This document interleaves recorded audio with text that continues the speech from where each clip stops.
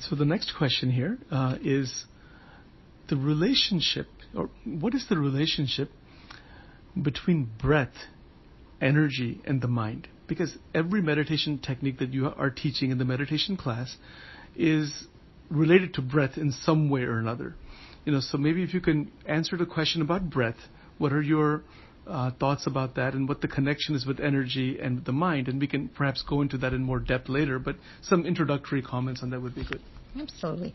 So that is true. So we talk about the breath so much is firstly, even scientifically, breath is a major part of your whole body function. The breaths you take oxygenates the whole body, and it really helps. Literally, the blood supply improves, the lungs get utilized the way it should be, and that's the scientific part, like the body, like anatomical, physiological part of it. But what does the breath mean in terms of energy and state of mind is the question. So if you look at a day, we do not take proper breath at all. It depends on what the thoughts run through, and it's really shallow. We do not take breaths. So what happens with that is, again, the body doesn't function well. And not only that, whenever you're thinking these thoughts and it's stressful or negative, your breath is always affected. And that's something one needs to observe over time to see what happens. But it's just a natural thing. When the body really asks for it, when you take deep breaths, you automatically feel better. So it's not only just feeling good and relaxed. So that's the number one benefit of the mind as well as the body. So the breathing, actually deep, nice deep breaths, abdominal breathing, it really helps the whole body relax. In fact, every muscle relaxes from head to toe. So that's number one. So because the body relaxes, it's kind of a reflex.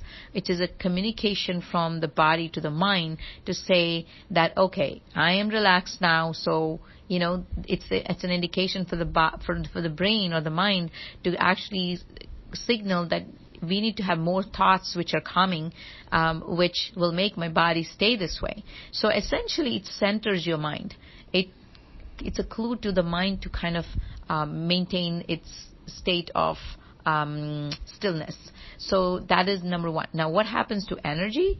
Again, with every thought you think, the energy gets scattered if it's not, in positive or, not suitable for you. So when the energy gets, scattered, you feel exhausted. And that is not a good idea. So when you take a deep breath, not only does the mind get into a still state, it also integrates all your energy, which is scattered all over. So you look at this, there's so much benefit going on. So it's not really breath. That's why in many of these spiritual, techniques, they call it life force, because it really affects your whole life. It's that force in you which is integrated all together, the mind, the body, and the energy. And that's all, if you really look at, is you need to be in alignment. And so that's what we're trying to do. And it's a simple thing. If you really breathe deep, everything falls in place.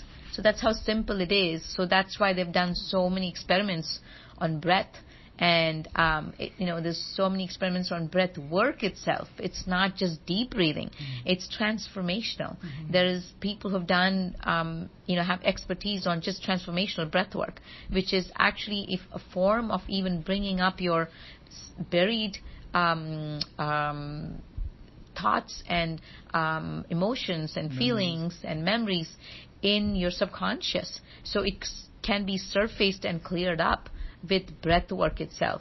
And it's very powerful. So you see why they call it life force. So that's why it's important to that's why every meditation you'll see this involves some kind of deep breath, and there's different versions of it. And of course, not to mention how it affects your body.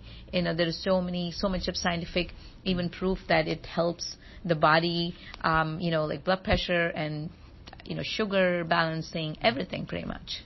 Okay. Thank you very much, Dr. Chaitanya.